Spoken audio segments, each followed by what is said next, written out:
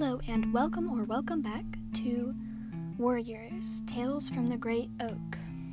My name is Friendleaf, and today I'm going to be showing you some of my Tigerstar fan art and telling you about some of the most forgotten warriors, sort of in my opinion, I guess.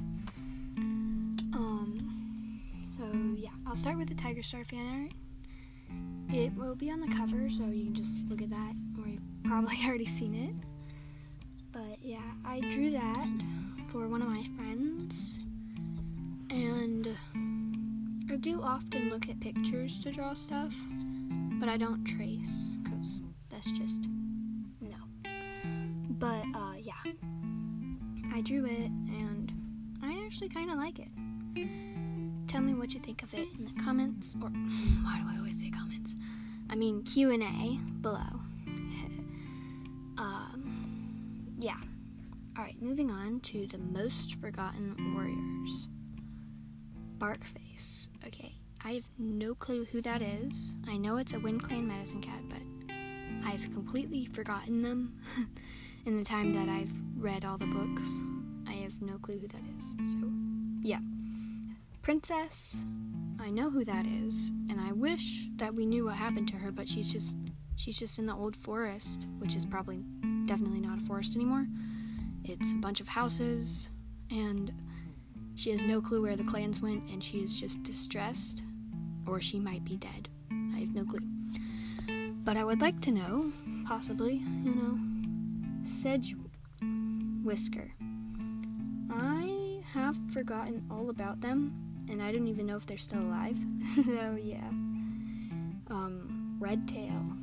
I mean, I sort of remember them, but I have no clue any of their story at all, and I haven't read all the extra books, so that's probably why I don't remember them.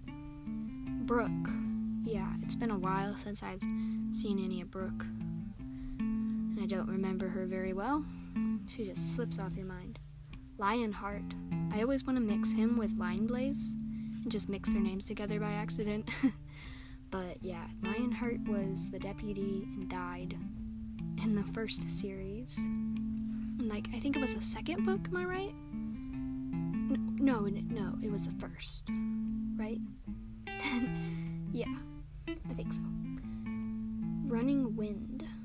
Yeah, I do not remember them at all, but I know they gave Firestar one life. Or a life, but you just forget them, and I have no clue who they are anymore. Ravenpaw, we forget that guy. Yeah, like I said, I think in another episode, I wish that he could have come to the clans, or if he didn't die, if he could have come back with all the Sky Clan cats, Ashfoot. I think that's Crowfeather's mom, and was the deputy of Wind Clan, and I have no clue what happened to her at all. I think she died in the battle with the Dark Forest. Lastly, Mudclaw.